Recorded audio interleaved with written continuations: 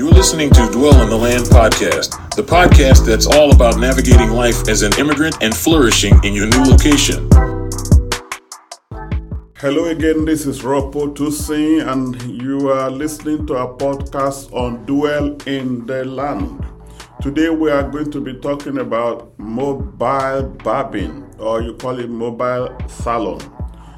Whatever is comfortable with you, whatever you are comfortable with, we are just talking about mobile barbing or salon. And guess what? When you talk about mobility or being mobile, you are simply saying, I want to make life easy for you. By being mobile, you are just going to say, I want to make this convenient for my customers or my clients, whatever you call it. But this is all about hairdressing, cutting your hair. And hey, this also works for people who just brace and do all sorts of things. Guess what? I believe today in our time, you don't only need to be a barber, you can also add braiding to it. And you can go from home to home, from office to office. All you need to do is get a van. Get a van and just put all your barbing stuff inside the van, make it look beautiful. And guess what? Mobile barbing or mobile salon, it's not just about the haircut, it's not just about the braiding, it's also an experience for somebody who want to come to a mobile barber. So what you do is, out of convenience, you go from office to office. The good thing about it is you make more money than somebody who has a shop, because you are making things convenient for them. They don't have to pay for gas. In our time that gas has become so expensive, not only do you make things convenient for them, you are also saying, hey, I can come to you. You don't have to do anything about it. You don't have to leave your home. I can just meet you where you are. And guess what? People just want you to meet them where they are. So it is really convenient. It saves money for them. They don't have to spend money on gas.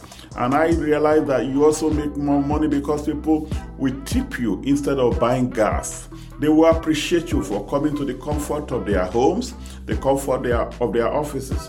And let me share a secret with you with a mobile salon, a mobile barbing. In some countries, especially in the United States, you need to get a barber's license. You need to go to barbing school. But when you're going to run a mobile barbing, do not say I told you. You can just go and learn your barbing, somewhere. And once you know how to barb correctly, nobody is going to stop you on your truck and just be asking for your license. Nobody is going to stop your van and be asking for your license. So guess what? You can do this without having to spend the money, without having to spend 1 year in school getting a barber's license. Am I discouraging you not to be a good barber? No. And that's because I know that having a barber's license doesn't mean you are a good barber. Doesn't mean that you are very good with your salon.